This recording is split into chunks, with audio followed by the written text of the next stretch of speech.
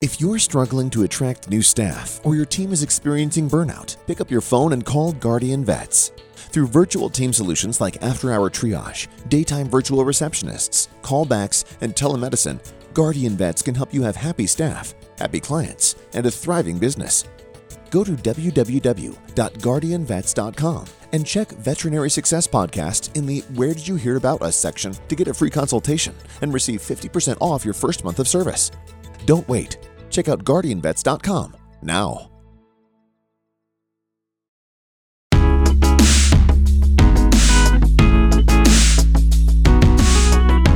Hi, everyone. Welcome to the Veterinary Success Podcast. I'm your host, Isaiah Douglas, and I'm excited that you're here. And with that, we're going to jump into this week's podcast here in just a second. We're going to hit up our sponsors that help make the show possible. There's lots of companies that I believe in that I think help veterinarians across the board, whether it's find a job, hire talent, become more efficient in their practice, all those things, right? So these sponsors mean a ton to me. So I know a lot of people will fast forward or skip through them. But if and when you're looking for help in some of the solutions they offer, I would highly, highly encourage you to check them out.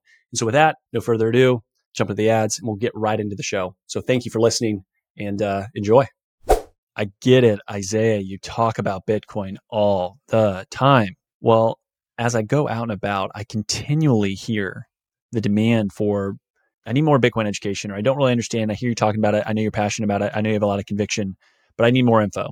And that's where Bitcoin for Vet Med really came from, was taking, hey, the 10,000, 100,000 hours of time that I've spent and distill it down into bite-sized courses and walking you through of getting a foundational why, a little bit of understanding the technical side of Bitcoin, and then how to grapple with the fear, uncertainty, and doubt, and just the things that you hear throughout the media, and giving you the ability to up your Bitcoin knowledge to go from zero to hero and feel a lot more comfortable saying, okay, this is something that matters, and I want to take some of the value that I create and save into Bitcoin.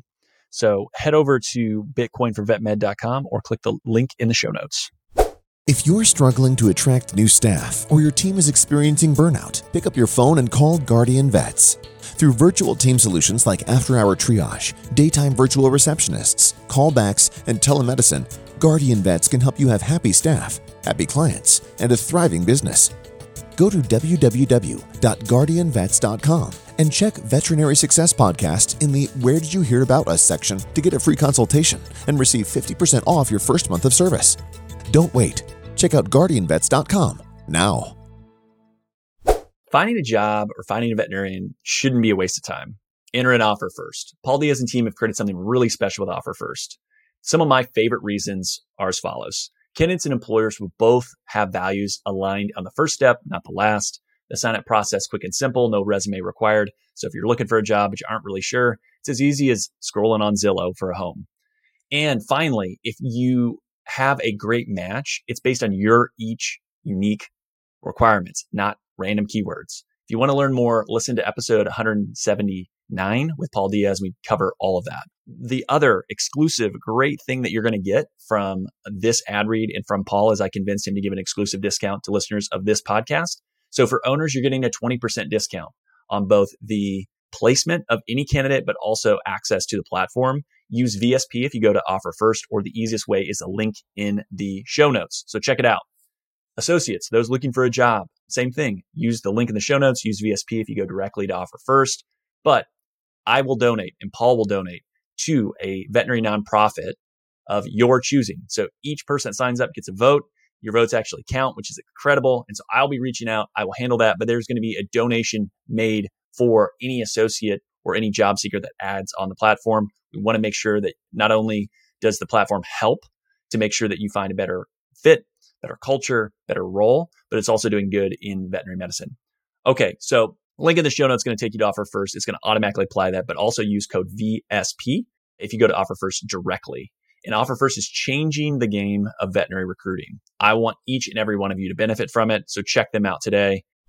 Find out for yourself why my friends at Shepherd Veterinary Software are the fastest growing practice management software. They're doing something right. Founded by Dr. Cindy Barnes, Shepherd is an intuitive, easy to learn, streamlines practice management. Built for vets, by vets, it works for you and your team so you have more time to spend on what's most important, your patients. Shepherd automatically updates the medical records, adds services to the invoice, generates discharge instructions, and so much more. Bring home more stories and less stress. Check them out at shepherd.vet. Again, that's shepherd.vet. Today, I am joined by a very special guest, and that is Dr. Tannetje Crocker. Dr. Crocker is an ER veterinarian with Veg, practice owner, speaker, content creator. She's everywhere. She hosts the Questions with Crocker podcast. She's a wife and a mom. We had a fantastic conversation at VMX, and I was super excited. She's like, hey, listen to your podcast, and was like, I want to come on. And so finally, we were able to make it happen. But Dr. Crocker, thanks for joining me today. Thank you for having me. I am very excited. I am definitely a podcast listener. Don't you think like people either listen to them or they don't? And so there's so many great veterinary related ones, and yours is a little different than some of the other ones. So I do enjoy it. So thanks for having me on. Absolutely. Yeah. I try to be different by design, but also I think it's just, I'm not a veterinarian. I don't come from the same background. So I'm going to come at it from a different lens. But I think one of the things I want to chat through with you is just, you're doing a lot of different things. I think for a lot of people, I've had a couple folks say this to me, like, hey, you looks like you're all together. You have all this stuff. I'm like, if only you knew, right? What life looks like. But you are able to balance a lot of things with your conversations, because you can go through a really heavy topic and then you can come out and have something really witty and funny. And how do you kind of go through and decide what content you want to cover and how to balance those two? I think that a lot of it is just trial and error, right? Figuring out as you develop a following on social media, what do people really respond to? What do they enjoy? So you come up with some repetitive things that they come to expect from you. And so I do a lot of cases on my stories where people work through it with me and give me answers. I also do occasionally funny things. I don't really dance on social media that much, but when I do, it's pretty hilarious. But I try to include really consistent things that people who follow me will say, oh, I really like it when you do that. And then a lot of my content is just the reality of my life. I don't think that I really need to manufacture stories or experiences, because what we have going on as veterinarians, just in the hospital and, as a practice owner with my team, there's so much there. And so a lot of it is really just sharing the reality of what I've been through. And sometimes that's really wonderful things and really great stories or funny things that happen. But then other times, this is a really hard job and profession. And so it's just me being really real and raw about a difficult time. And I think that being true to what is actually happening in my life and not really manufacturing things is hopefully one of the reasons that people find me relatable and enjoy watching my accounts and my content. Yeah, I would agree. If you're going to be genuine and be you, it's pretty easy to create content versus trying to manufacture this facade or this person or this persona. Because then if we connect at an event in person, I'm like, she's totally different than what social media puts on, where it feels very, very similar. And I think that's extremely important, not only just for personal brand, but also for how you present yourself if you are a practice owner, right? You don't want to have a certain brand or an image and then someone come and experience it and be completely different. The disconnect would be hard. Well, and I have a lot of people that I work with, one at Veg, that come in and are doing their student externships and then also come to my hospital or interviewing to be an employee. And so I agree with you. I think one of the best compliments I can get is when I go to a conference and someone says, oh, you're Dr. Crocker, I love your videos. And we talk and then they tell me afterwards, I'm really glad I actually got to meet you. You're what I expected.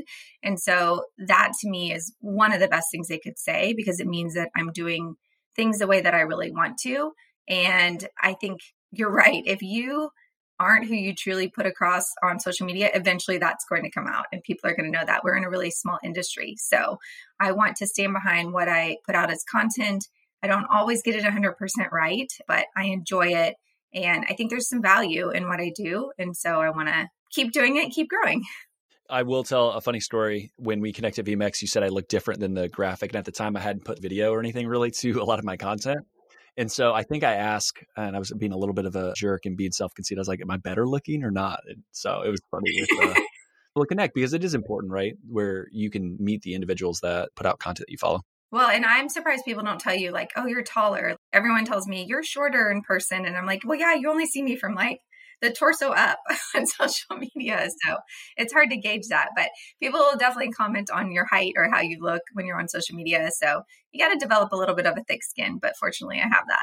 Yeah. And I think the other thing, as you become a bigger personality or have more content and you're willing to put yourself out there, no matter what you do, you're always going to have haters and or people that don't like you for whatever reason. You might say something they don't agree with, and now for the rest of their days, they're going to just always look at you as someone that's negative. And I think that actually brings me into the idea of like this one thing I think we kind of bonded over is this idea of, do you need to be liked? And I would love to kind of unpack that a little bit. And then this idea of just how to be respected by also being genuine and sharing your feelings and being able to have thick skin. I think this is a really hard subject to unpack. As much as I want to pretend like it doesn't matter to me when people are hateful or send comments, it definitely is difficult. I think it is harder for me if I'm attacked or targeted by people I actually respected or know, if that makes sense. Some random person on the internet who is just bored and wants to try to blow me up over something, I don't really give too much merit to that. When you have people in your industry that you respect or that you appreciate what they're doing, and then they kind of, I don't know, look at you as less than, or purposefully are waiting for you to do something that they can then try to cancel you or put a target on your back. I've definitely experienced that in the last couple of years, and those have been the hardest times for sure. So you do have to get past the fact that you are not going to be someone that everyone's going to like or everyone's going to follow. And of course they say, if you're doing it right, you're going to have haters and people that like you. But there's definitely weeks where it is harder. And then there's weeks where you get so many wonderful supportive messages where people say, thanks for posting that. I was feeling really down, and it's nice to know someone else feels that way or has had a difficult experience, or can you give me advice on this? When you create a community where there is support and there is a lot of love, I just really lean into that during the harder times. But I do caution young veterinarians, especially that tell me, I want to have an account, I want to do this. I really do caution them that you don't go into this believing that everyone is going to just love what you do and love you as a person. You're going to have a thick skin, or else you're going to really struggle mentally, I think, if you're on social media as a professional. Yeah, that's why I think I've always said I would hate to be the super famous person that has the paparazzis or people following you around where you're on the headlines all the time. That would just be terrible.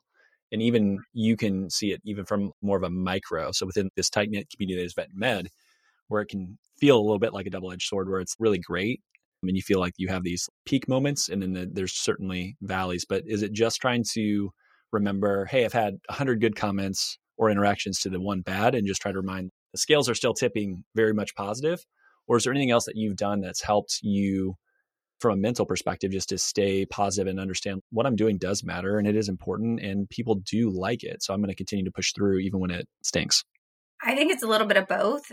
Similar to me being an emergency vet and having shifts where I have really tough cases and I can't save all the pets, but I've worked a lot on gratitude and mental exercises to really train myself in that, at looking at, okay, look at all these owners that were really happy, or look at all these pets that we were able to save, and really trying not to focus on the one, right, that was the hardest. And so I think that it is something you can kind of teach and train yourself on, especially if you're in this industry. I think it's important. But on top of that, I've definitely developed a circle or a group of people in this industry, some that create content also, that have really become a family of sorts, that we can encourage each other. We've met in real life. We have true, genuine friendships and relationships. Like, I would consider you a friend, right? But you first kind of see each other online and then you meet. And so I think by developing people that are in a similar place that can help you and be there if you're having a hard time, and you can call them and say, like, there's not many people you can call and say, like, oh my gosh, this post went viral for the wrong reasons, and now I'm getting all these hateful messages, and this is really hard. You have to have people that you can connect with and can support you, and you can talk through those things on. So I think it's twofold for sure, teaching yourself gratitude and also having that support system in place, because you shouldn't do anything alone. And knowing when to reach out or talk to somebody is an important thing to understand as you mature in this career. And I'm similar to you in the way where we don't feel like we have to be liked. We have self-confidence. We believe what we're doing is good. But at the end of the day, all humans, they're lying if they say they don't want to be liked by people. That is absolutely one of the things that we all enjoy. And it's not, no one feeds off of all that negative energy. There's certain times with like athletes where they can motivate themselves, but it's like ultimately there's certain people that the opinions matter. And I think to your point, random trolls on the internet, not important. But when it is someone that has been close to you at one point and it changes, that hurts. It takes time to move through that. But you mentioned to me, and we can unpack this or we can just kind of leave it as that you feel like respect over liked is more important. Why? I think that someone can say like, oh, I like you, but respect means that they, I think, really see you for who you are and they appreciate what you're doing. So it's great if someone says that they like me, but if they take the time to get to know me, know my passions, know my reasons for what I'm doing, I think that's just more valuable to me. And honestly, I have a lot of conversations. I'm an extrovert. I talk to people all the time. And there's a lot of superficial, like, hi, how are you type conversations. But I think even if you think about when we met, I really like to talk about things that are important and dig a little deeper. And so you don't have those conversations necessarily with someone that you're like, oh my gosh, you're so funny on the internet. You have those deeper conversations with someone that you're like, I really value your opinion and what you're trying to do. So let's have a real discussion. So I think, and it's kind of funny, I'll tell a story really quick. We have students come in the ER and work with me. And I think a lot of them know me from social media. And so they'll be on shift with me and we'll be working together. And it always kind of makes me happy that they're there and they can actually see that I know what I'm doing as a veterinarian. I'm good at what I'm doing. And we had like a huge surgery the other day. It was a really hard surgery. We did it, banged it out in no time. And I like looked at the student and I was like, now, see, I can actually do this job. It's not just that I talk about it on the internet. I know what I'm doing and I know what I'm talking about. And she started laughing and she's like, I had no doubt. But it was that feeling of, I want to show you that I'm not just talk, that I can walk the walk. And I think that that is important to me. I don't want to just be a face on social media. I want to live what I'm talking about. And that's important. That kind of segued a little bit, but hopefully that made sense. No, it's perfect. And I think going back to, you have a lot of different things that you're doing, a lot of different roles that you play. And yeah, you want to be good at it, right? Again, going back to no one wants to fail over and over again. Like that's part of learning. But if you aren't good at it, that's obviously going to wear on you as well. But you are a self-proclaimed workaholic. I think that's sometimes very common within vet med because of who it attracts, the amount of desire and care that is there. And then I think you add on that a lot of other things that you're doing. How do you stay positive, charged up, have energy for all the different things that you have? Because as I talked about, you have a family, you have lots of things going on, you want to be really great at work, and then you have the content and the stuff that you're producing. I think a lot of people would be curious just how you rest or find time to do things that you enjoy outside of all that. I like to try to say that I'm a self-aware workaholic. So I know that I have the tendency, like I could go up to work and I could stay there and I could stay there the whole shift, plus stay afterwards to help out with another surgery. And I can just keep going. I enjoy being there. I enjoy things, right? But I think that I've learned at this point kind of to be more intentional with my time and to schedule myself a little tighter, I guess, than I normally would have. And I actually now, and I know this sounds crazy, but I schedule days off. So I schedule days where I don't have to be in the hospital. I'm not traveling and I'm actually just off. I'm not doing podcasts. I'm not doing Zooms. I'm not creating content. And I think that has helped me to say, like, this is an off day. I'm going to be intentional about either doing something for myself that I really want to do that's not vet med related, or making sure I have lunch with my kids, or making sure I'm present for them or what they have going on. I do think it helps me that I have a partner who we're very similar in the fact that we don't really believe in this separation that people want between work and life. I mean, we own a practice together. There's really no way to say when we leave work, we're never going to talk about work or talk about the practice. So we might have a discussion at 10 o'clock at night about something that happened at the hospital that day. But from the time our kids get home until they get in bed, we are going to be with them. We're going to be taking them to practices. We both went to volleyball practice last night just because we wanted to be present for our daughter. And so I think that it's looking at everything you have going on and putting your energy where it really needs to be when it needs to be there. but I don't necessarily have this line that's really black and white of this is family and this is work. This past weekend, we did a marketing event for my hospital, and it was actually really fun. My son and I were the first ones out there. He's 7, and he helped me unload the car. We had an hour and a half, just the two of us, of setting up a canopy, which is very interesting with a 7-year-old, and setting up tables. And he set up the candy area and stuff. And he had the best time, and I had the best time. And he was just excited to be out there. And he helped hand out stickers at the booth and talk to people. And so it, I guess, was like an integrated experience, right, of my family and my life as a veterinarian. And I'm okay with that. So I think that it's important to kind of know what your boundaries are and time-wise what you're able to do. But I am really intentional with my time. I was just thinking with your son to be able to see you work in a different way, because I'm sure they've seen you work as the veterinarian, but then as a practice owner, because then it is times when they want things, right? I talk about this. I have a 4-year-old. Money just doesn't fall from the sky, right? This costs something. And just being able to see like, hey, mom and dad have to work for this stuff, I think is just really good core foundational things. So it's not, oh, well, they just go to this magical place and they come back and we just always have stuff. And trying to connect that with kids, I think, is super important.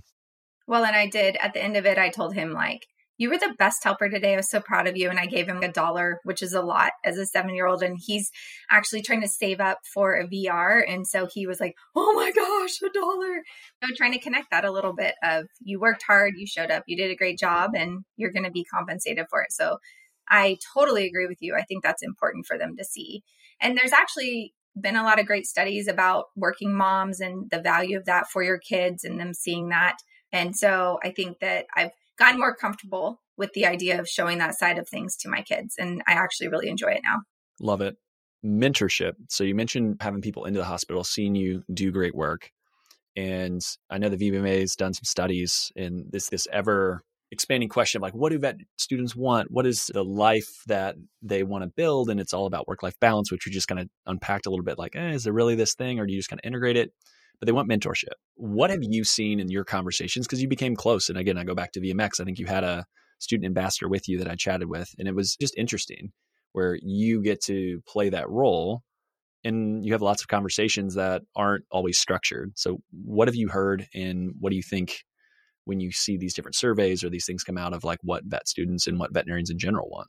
I think that the idea of having mentorship to establish a really good foundation right out of school is great. I love it. I think that not everyone does it as intentionally as they should. And I think, unfortunately, now that mentorship is being used as a marketing technique and a hiring tool with not necessarily the follow through every time of what is promised. So what I really talk to students about is, what do you really mean by that?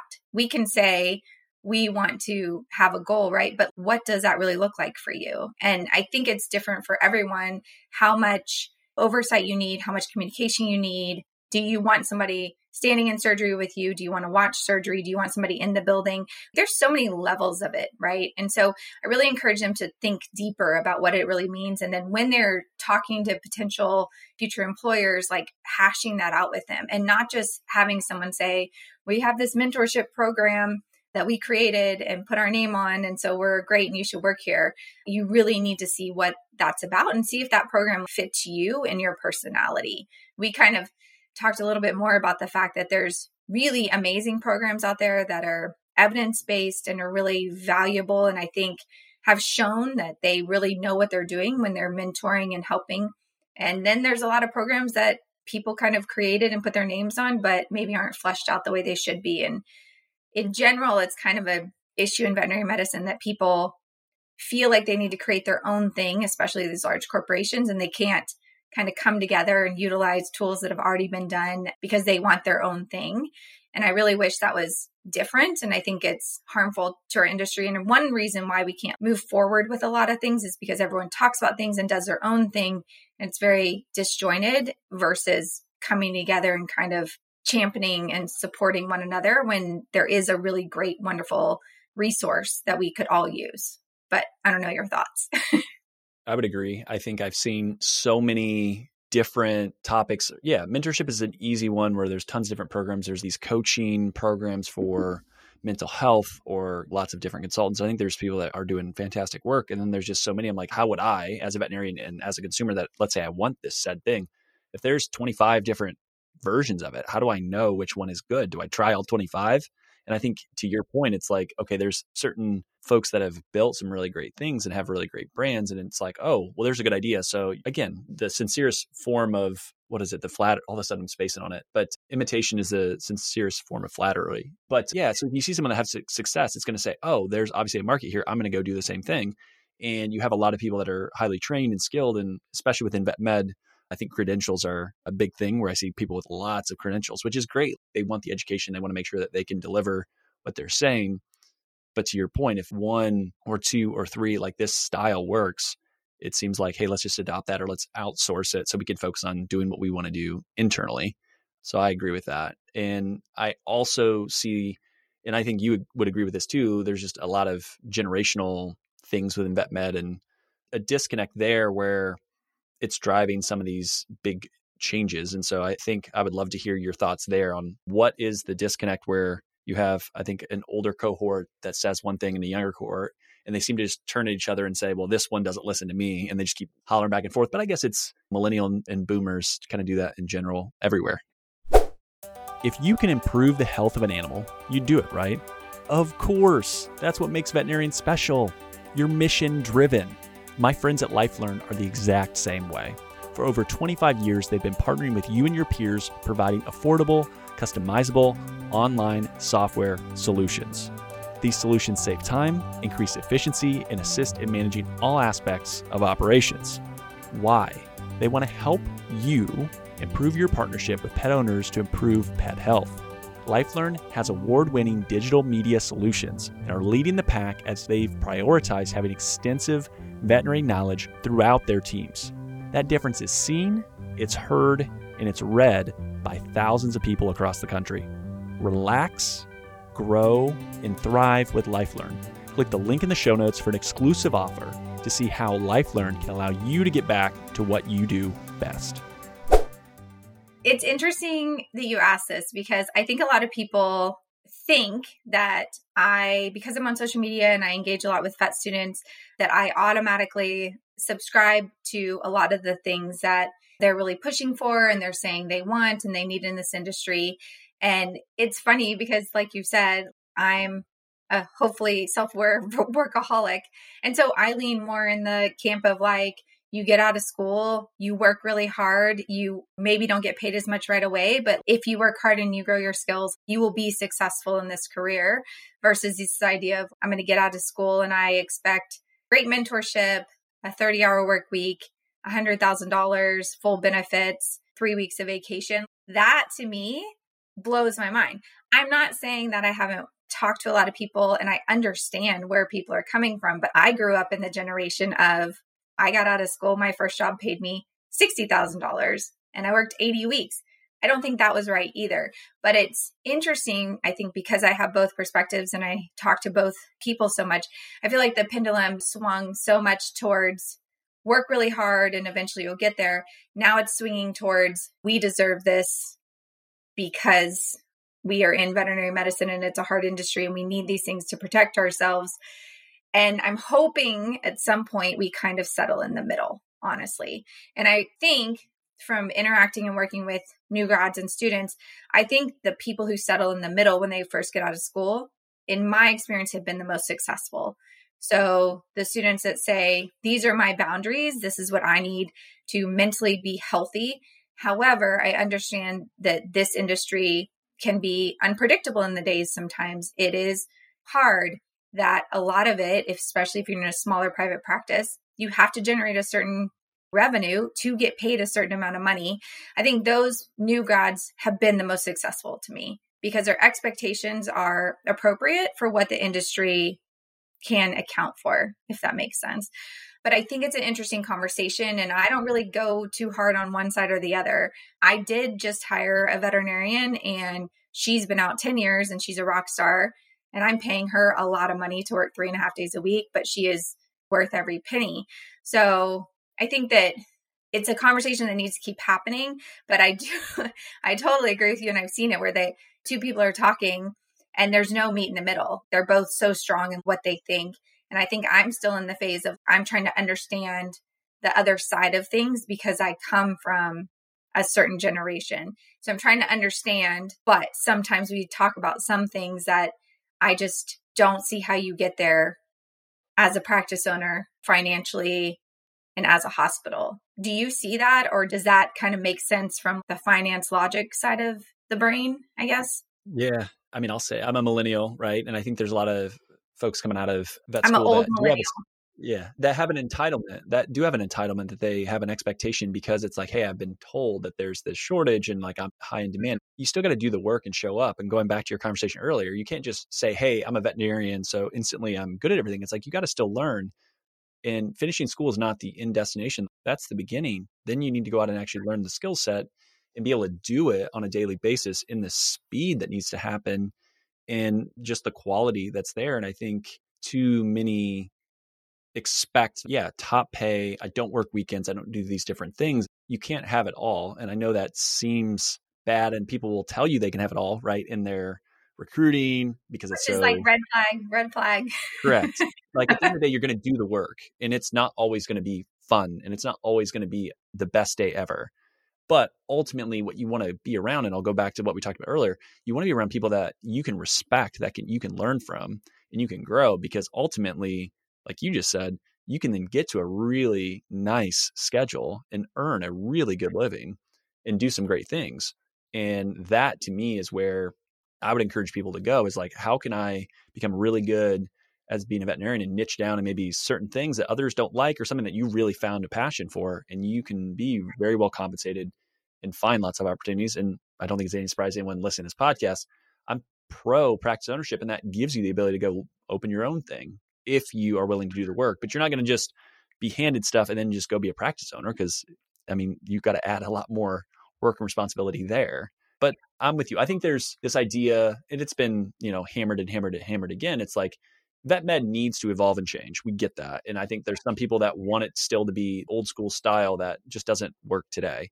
But there also needs to be an understanding that you can't just show up and it just work. You have to grind a little bit at times. 100%. And my thing would be, it's okay to work 3 days a week, but you are going to be better faster the more you do and the more patients you see, right?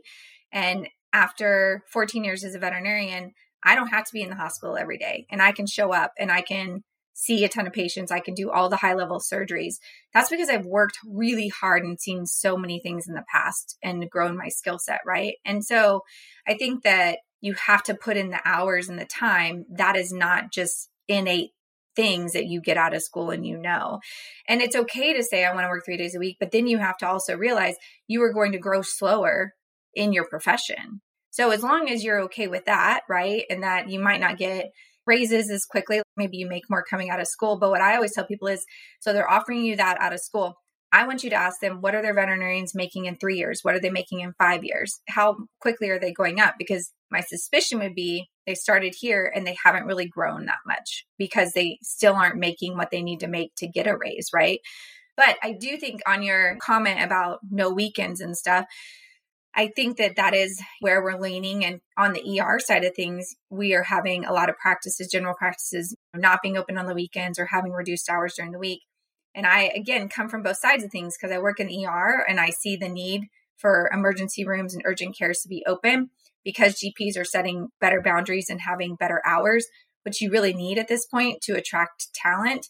But then you have people saying like, we have to go to the emergency room, and they're angry. So I think pet owners are also going to have a awakening at some point to realize that our industry is changing, availability is changing, expectations are changing a little bit. And it's going to be a bumpy, I think, couple of years before hopefully those two things kind of settle out a little bit. Because I think we're doing a lot of things to change on our side, and pet owners' expectations are not changing. And if anything, they're just increasing. And that is kind of disproportionate, what I'm seeing, right? They want you to be more available. These are like their children, essentially. They want you to be able to offer everything as a general practice. They don't want to go to an ER. They don't want to go to a specialist, yet they want to do everything for their pets. And so that, I think, is going to settle out eventually. But I think it's going to be a difficult time period. as practice owners and as veterinarians? What are your thoughts? I'm asking you questions, but it's not my podcast, so I apologize. No, please ask questions. It's way more fun if there's a dialogue. I think what you just talked about, so we both have kids, they get sick. There's sick hours a lot of times on the weekends or different things where it's a set schedule. You call, you get in a queue. And I think as veterinary medicine matures, that is going to be the way that a consumer looks at it, right? Consumers are connected to everything right now. Everything's at the touch of their phone. And so they want that from whoever they're going to work with. And so if you want to not provide certain things, you just have to be very clear with that. But I think there's opportunities for practices that are able to do that and make those relationships and connections of setting good expectations. Yeah, this is how it works. But just like in human health, sometimes you got to go to the ER because no one else is open. So they just have to be understanding to that that's not what our role here is. So I guess it just depends the way that I would run it versus the way that others are running it. You just have to find what kind of business you want to run. And I think I can pull examples from my days as a financial advisor. It's like I can try to be very small and super high touch and charge a lot. And then a lot of people maybe are priced out. Or what I can try to do is say, hey, this is the model, this is the touch points, and this is the service, and this is what you pay, and this is what you're getting, and trying to be very clear with that, and then just do the best that you can from there. And ultimately, your practice doesn't have to look like the one down the street or across the country, because there's going to be different geographic challenges for different areas. And I think that's another thing to keep in mind as well, is like, is there someone around that can offer that? And are you comfortable then saying, yeah, the closest ER is multiple hours away, and I'm not going to do it? And that's fine. It's not demonizing anyone that decides to do that. You just have to be comfortable internally with saying, like, we're not going to do that. Well, and earlier you mentioned niching down or niching down. I don't know how to say it ever, but I think that that's also something that we're going to keep evolving into. And that's something I lean heavily into. Our client experience is utmost important to me, and I want it to be different than anywhere else. And I want it to be, we're renovating so that we can be a very community focused, client focused practice. And I think that starts with just how our building is laid out and the things we have available. So I do think that if private practices are smart about it, as corporate takeover continues, I think niching down is going to help set you apart personally, if you want to be not just low cost spay and neuter type situation. I think that in the long run, you're going to be happier and you're going to be more successful if you can set yourself apart from everyone else. So the changes that you're making, I did want to talk a little bit about practice ownership piece. Did you know right away, like, hey, this is where I want to go? Or has it evolved and changed as you've operated and saying, I like that we're doing XYZ, but we need to change or adjust here because that's really where I want to move this business towards? I've been talking about what I would do and how I would have a practice run and function for 10 years. I've always known I wanted to be a practice owner. So I think that I have had a very, very clear idea in my head of things that I wanted to do and wanted to offer. Now, as I've worked at different practices and relieved and just been in the industry, I think I've fine-tuned that into really specific things, right, that I think are important, like having, iPads for owners in the room where they can click on and watch different informational videos, and kids can play games. And there's just different things I've thought about as I've been in practice that I think are important, like how we communicate, having outdoor exam rooms, having an outdoor space for euthanasia. We're going to have an outdoor education center where we can have community events there and we can educate people, and 4-H can use it, and FFA, and really make it an interactive place and a place that you can come with your pets or come with your family and become a better pet owner. So there was very strong ideas around the experience and then also the culture that I wanted. And I came into it with that, knowing that I'd have to do the work to get it there eventually, buying a practice that's been around for 45 years. So did you write any of this down, or was it just kind of traveling with you in your head over the last decade? A little bit of both. I'm a journaler, so I have a lot of lists and a lot of journal things. But when we went into buying the practice, my husband comes from a finance background. And so we actually had a few whiteboarding sessions, which is something I learned about, where we really laid out what we wanted things to be. He made me do an organizational chart, which was the first time I'd done that, about who was going to be in charge of what section of the practice, who was reporting to who, and we went all the way down to the kennel assistant, right? And so we've been very intentional with all of that. And the whiteboard was in my office forever, and it had 6 months, a year, 2 years, 5 years, and 10 years with the things we wanted to see happen. And so we took a picture of that, and it's something that we actually continuously reference when we're talking about, okay, what do we need to work on next? What have we accomplished? But I think it's important to write things out, to really talk about it with your leadership team and your management team and make sure everyone's on the same page. And then that actually kind of leads into my next question, which is around how much time do you devote to the practice versus are you open to talking about like with veg and content, and how do you space all that out? Because you hear practice ownership and some people are like, well, that's all I do. And you're obviously doing a lot of other things. Are you in the practice all the time, sometimes, none of the time? It depends on the week. So let's just take this week, for example. I went in yesterday, which was Monday, and I did an ultrasound. I do the ultrasounds that are like full scans, and we send them to the radiologist. I'm certified in it. So I went in specifically to do that. And then I just hung out for a couple hours with the team. We had made some scheduling type changes, and we also added another veterinarian recently. So we were just walking through how that's been going. I got feedback on it and talking through kind of some of the pain points of working with a bigger team and what we need to look at. And I also haven't marketed the practice at all, and I'm about to start. So we talked about when would we be comfortable doing that? So really just being present for that. But I had a sick kid at home. So then I came home and spent the rest of the day in the afternoon with him, and then went to volleyball with my daughter. Today I got up, I'm doing this podcast with you. I'm going to go into the practice for about 2 hours this afternoon just to talk to everyone. And then I head to Veg tonight to work a shift. And then tomorrow I fly out to Southwest Vet Symposium to do meetings for TVMA, for committees. I'm speaking 2 times, and then I'm flying back Saturday.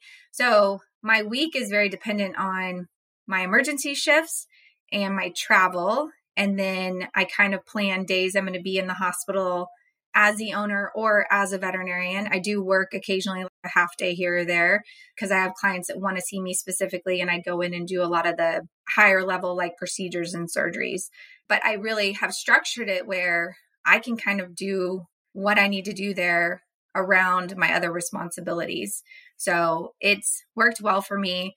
One of the things I've done is I have a person in place at the hospital that I trust a lot, and she is my eyes and ears every day I'm not there, and we talk every single day.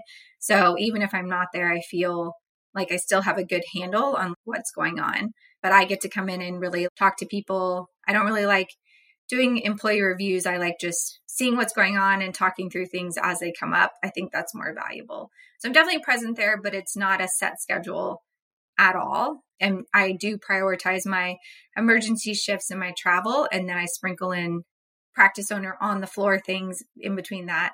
And then obviously during the day, I'm constantly doing all the other things you have to do as an owner. So I love conversations with practice owners that aren't, I'll call it non-traditional, and I would throw you in that category as well, where it's not, you're there every single day. I had Dr. Lauren Jones, who works for Shepherd, but then owns a practice where she's in Arizona, and the practice is in PA because they moved and some different things have happened. To me, it's really fascinating because it does challenge the norm of like, it has to be done this way, and this is the only way to be a practice owner. And it's not going to work for everyone. I'm sure there's plenty of people that would try what you're trying to do and be like, this doesn't work for me. But there are ways to structure and become a practice owner that is unique. And so I love highlighting that. So I appreciate you being as open as you were with kind of the way that things are structured. And it does depend on the week. Crazy life, crazy schedule. Which again goes back to, I know we've tried to record in the past. It's like, we got to really book it out far because you have to be very intentional with how you structure your weeks and your months to make it all happen and go. I love that. And I think, kudos to you and your husband, your family, and your businesses to be able to run that way and give you the freedom and flexibility where you can contribute and feel like, going back to what we talked about earlier, do it and do it well and not feel like, oh my gosh, I'm failing here and here and here, and just be run down. There are definitely days like I had last year. I went to, I think, 15 conferences. And at the end of the conference season, I was like, it's too much. And so we already talked about, I'm cutting some conferences this year. The one I'm going to this weekend, I'm only going for 3 days and not the whole time. So I definitely make adjustments, right, along the way of what my bandwidth is and also what my family needs. And I think that's important to note also is you might have something that works for you for 6 months or a year or 2 years, but when you realize it's not working, or if something changes in your life, you have to adjust for that. You can't just say, this is how it is and I can't change. And I think that's why a lot of people get stuck in our industry, because they just can't think of what else could I do or how else could I do this, because it's always been done this way. So I definitely have made adjustments this conference season just so I can be a little more present for my family. And I think that that has been appreciated by them and also by me. It's been really valuable. Yeah, you got to spend time with the people that you love most. And my wife and I talk about this. You don't want your family to get the worst part of you, where you give everything else to everyone outside of the family, because like that's such a backwards way to do it. Yeah, that's it. I like that. That's a good way to think about it. What haven't I asked about or we chatted on that's on your heart or mind that you feel like would be good to get out to kind of the broader veterinarian out there, or the community in general? I think we did talk a little bit, which we kind of talked about it with the mentorship thing, but just collaboration versus competition. And I think that that's just something to really continue to emphasize. I have a podcast, but I still guest on podcasts, right? I don't think there's any world in which I should feel like this is competition, so we're not going to do that, or I'm not going to promote what you do, because what you do is so valuable. I have social media, but I'm constantly collaborating with other people on social media or sharing their stuff. And some of them are more successful than me. Some of them are just starting out. And I think that it's important to look at what everyone's doing and see how they're different and how they are doing something good for our profession, and really lean into that versus looking at everyone else and saying, I wish I was like where they are, and I wish I was doing what they're doing. So from just the career side of things, but also the social media side of things, I want to caution people to go into it with a collaborative heart and not a competitive heart. And I think you'll be more successful in the long run if you do that.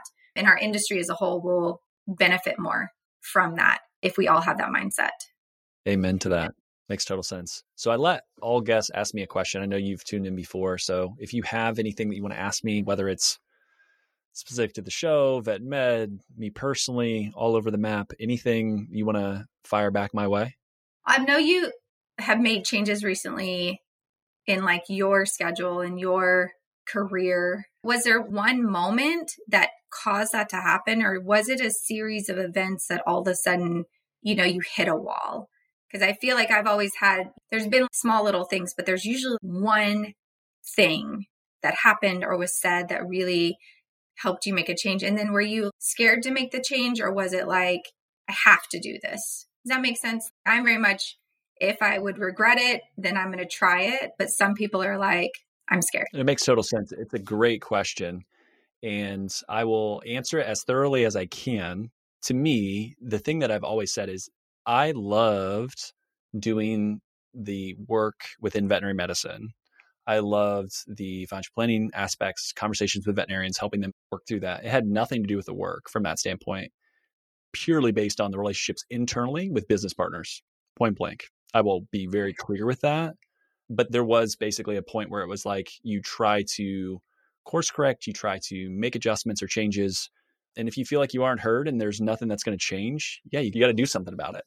And so for me, that was kind of where I was like, I have to go out and do something different, and I have to make a change, because I don't feel like this is something that's going to improve.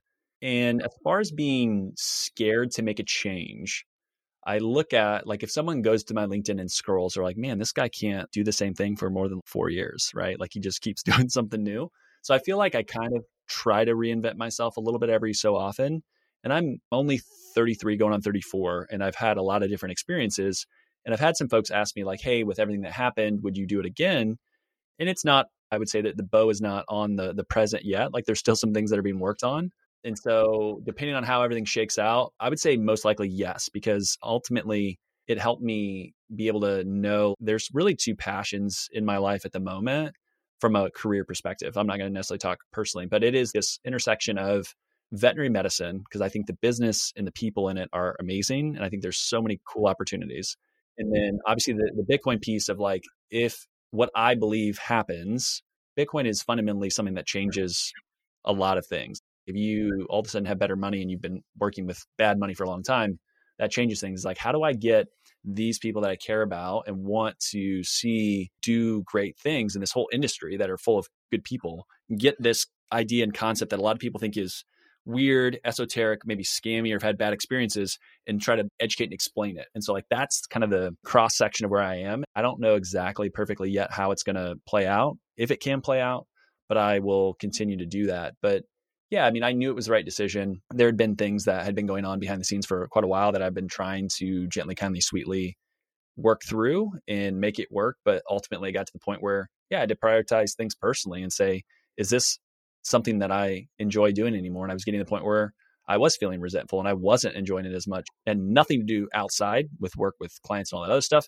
It was all just going back to feeling respected and wanted. And I was like, I don't feel that internally, so I got to do something about it. That's what I did. I love that. And I think it's really important. People always say, if you can't change where you are, then you need to make a change. And I think that's really something to remember in this industry, because you only have so much control in certain situations, and beating your head against the wall is not of any value to anyone. And I do appreciate you promised that you wouldn't make me try to explain Bitcoin. So I really appreciate that. But maybe I could be your guinea pig in the future for you, trying to explain it to someone that is not finance minded, and see if I can get it a little bit better. I look forward to that conversation, just not in front of everyone else, so no one else sees how dumb I am about it. But the thing is you can explain something that's super basic within veterinary medicine to me. Hey, bring your dog into it. And I'd be like, oh my gosh, I literally could not explain it to anyone. I understand there's going to be certain topics that people feel comfortable with and certain ones that don't. And I've tried to make a little course. I'm not trying to shill it here at the end of the podcast, but it's like I'm trying to make content and make things that are approachable so that it can be the juice is worth the squeeze. This is kind of interesting. But ultimately, I get it that incentives drive the world, and inherently most people are selfish. And I know that feels rotten to say sometimes, but it's like we're going to make decisions based on, does it make my life easier? Does it make things better for me with what I'm trying to do? And yes, we like it when it benefits others, but inherently most humans are selfish, and we need to understand that. And so I always try to come at it with, how does this make an impact to you? Why does this matter? Why should you even give it the time of day? And it's like, well, if you believe that, hey, with the rising costs and all these different things that are happening, you're going to be fine, then don't worry about the Bitcoin piece. But if you're like, I feel it, and no matter how much money someone makes, life is getting more expensive, and they probably have started to notice. And I think one of the key things is Bitcoin helps fix that without getting into all the nuance and details. That is something that can be a benefit to folks within vet med. And it's not an all or nothing type of thing. It's not like you have to be Isaiah crazy into Bitcoin. You can be like, I'm a great veterinarian. I have a little bit of Bitcoin and I think it's cool, but I don't talk about it. That's great. You don't have to become someone that gets really fired up about it, but I do think it helps make life easier.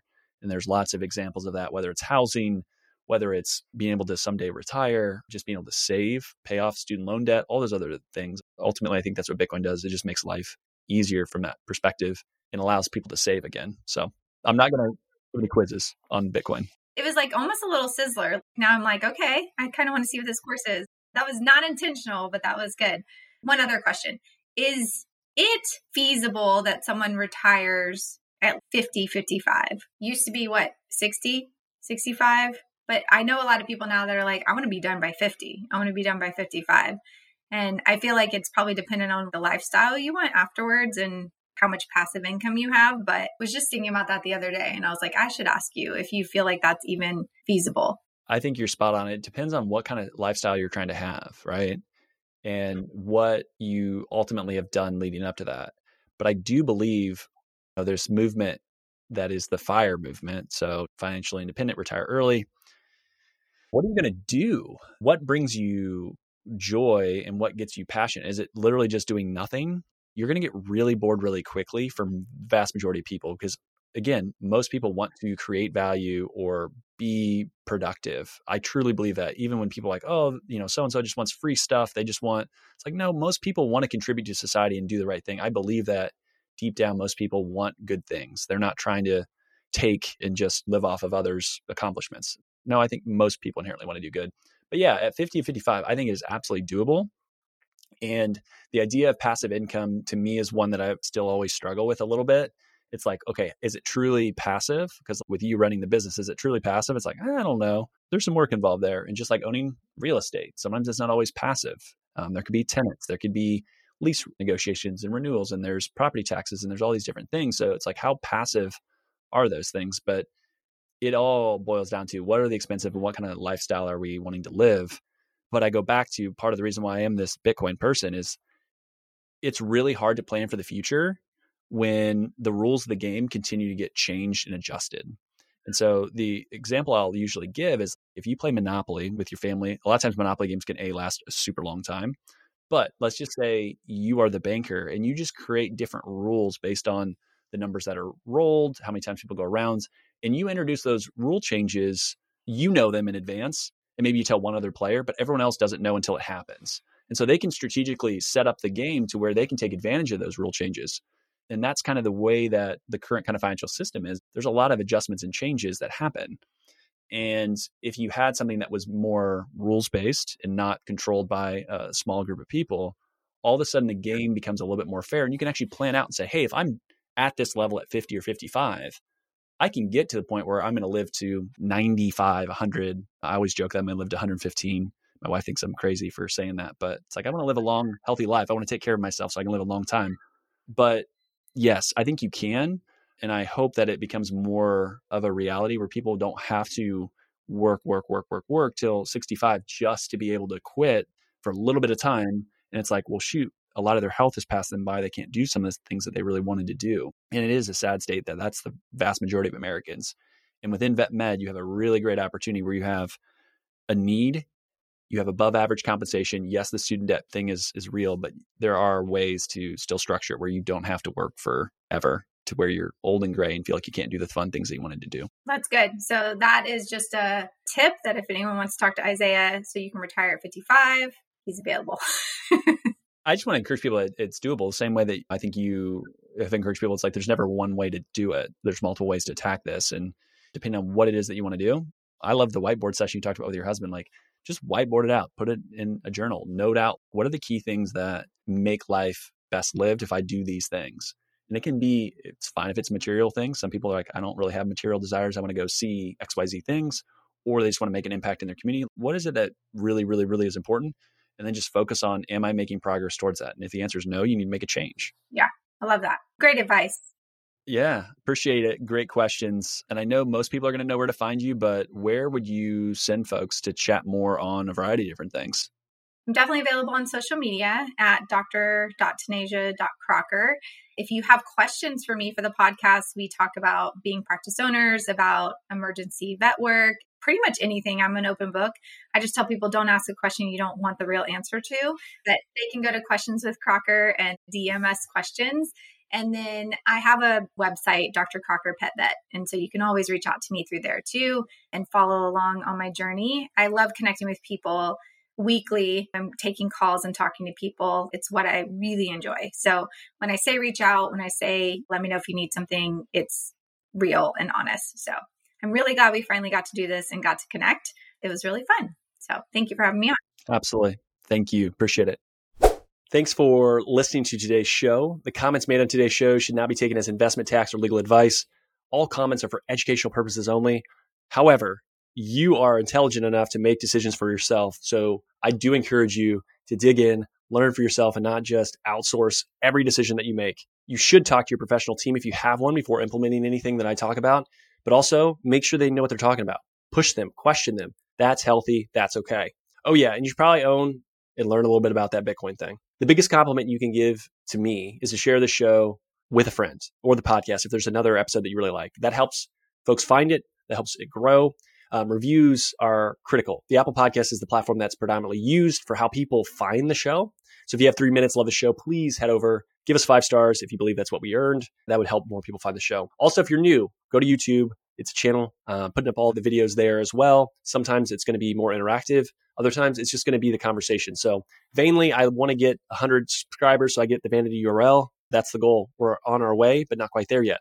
For all of today's links, information, head over to veterinariansuccesspodcast.com. There you can also subscribe via your favorite podcast platform so you won't miss any episodes in the future. And finally, if you'd like more information, insights, or have the ability for your voice to be heard, join the Facebook group.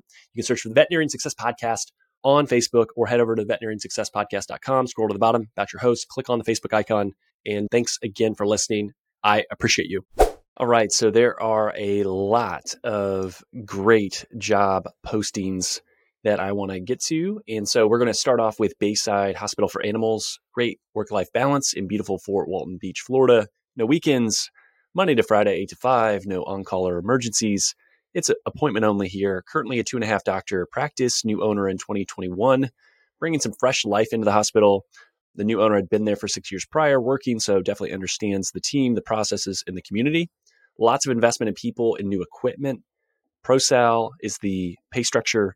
Far too many benefits for me to list. Email BaysideVet251@Yahoo or call 850-864-1857.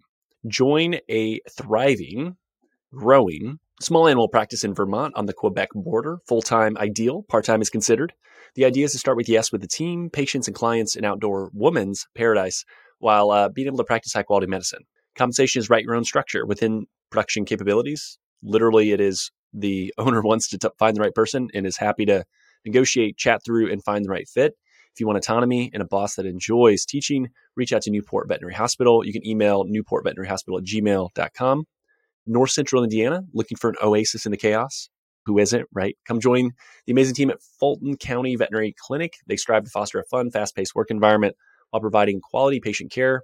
They utilize the support staff efficiently so that the doctor is available to practice medicine and do what you're trained to do in less time and paperwork, which is great. Lots of investment in new equipment and technology to support you, full-time or part-time available. Small animal and exotics are both seen there, so no ER. No on-call, no weekends, competitive salary with sign-on bonus offered, and far too many benefits to list. Go to Fulton County Veterinary Clinic. So type that in and you'll find the job posting there. Last but not least, join Watertown Animal Hospital. Personable small animal veterinarian wanted for well-established current 5-doctor mixed animal practice in northern New York, which is an outdoors person's paradise. Again, 2 of those. So if you like the outdoors, you can look at Vermont or New York. They have plenty of support staff with 6 CSRs, 6 licensed technicians, 4 animal caretakers, 2 technical assistants, a hospital assistant, a practice manager, and a bookkeeper. Focuses on mentorship and investment on the people and the technology. That's been a strategic initiative by the leadership team. No on-call, 24-hour ER less than an hour away. Salary based on experience, but no less than $95,000. It can be straight salary, pro-sal considered. Want to discuss that with the right person. Tons of benefits. Again, too much to list. Please reach out to watertownpetcare.com for that option as well. So again, if you find a role or a job or talk to anyone and it helps you in any way, I would love to hear that feedback. So please reach out. Let me know what you're able to do. And I will continue to post these. So if you are an owner, reach out to me, let me know, and we'll go from there. And until I hit a capacity of I can't keep recording these, I want to let people know who are high quality owners around the country looking for great help. So with that, we'll talk soon.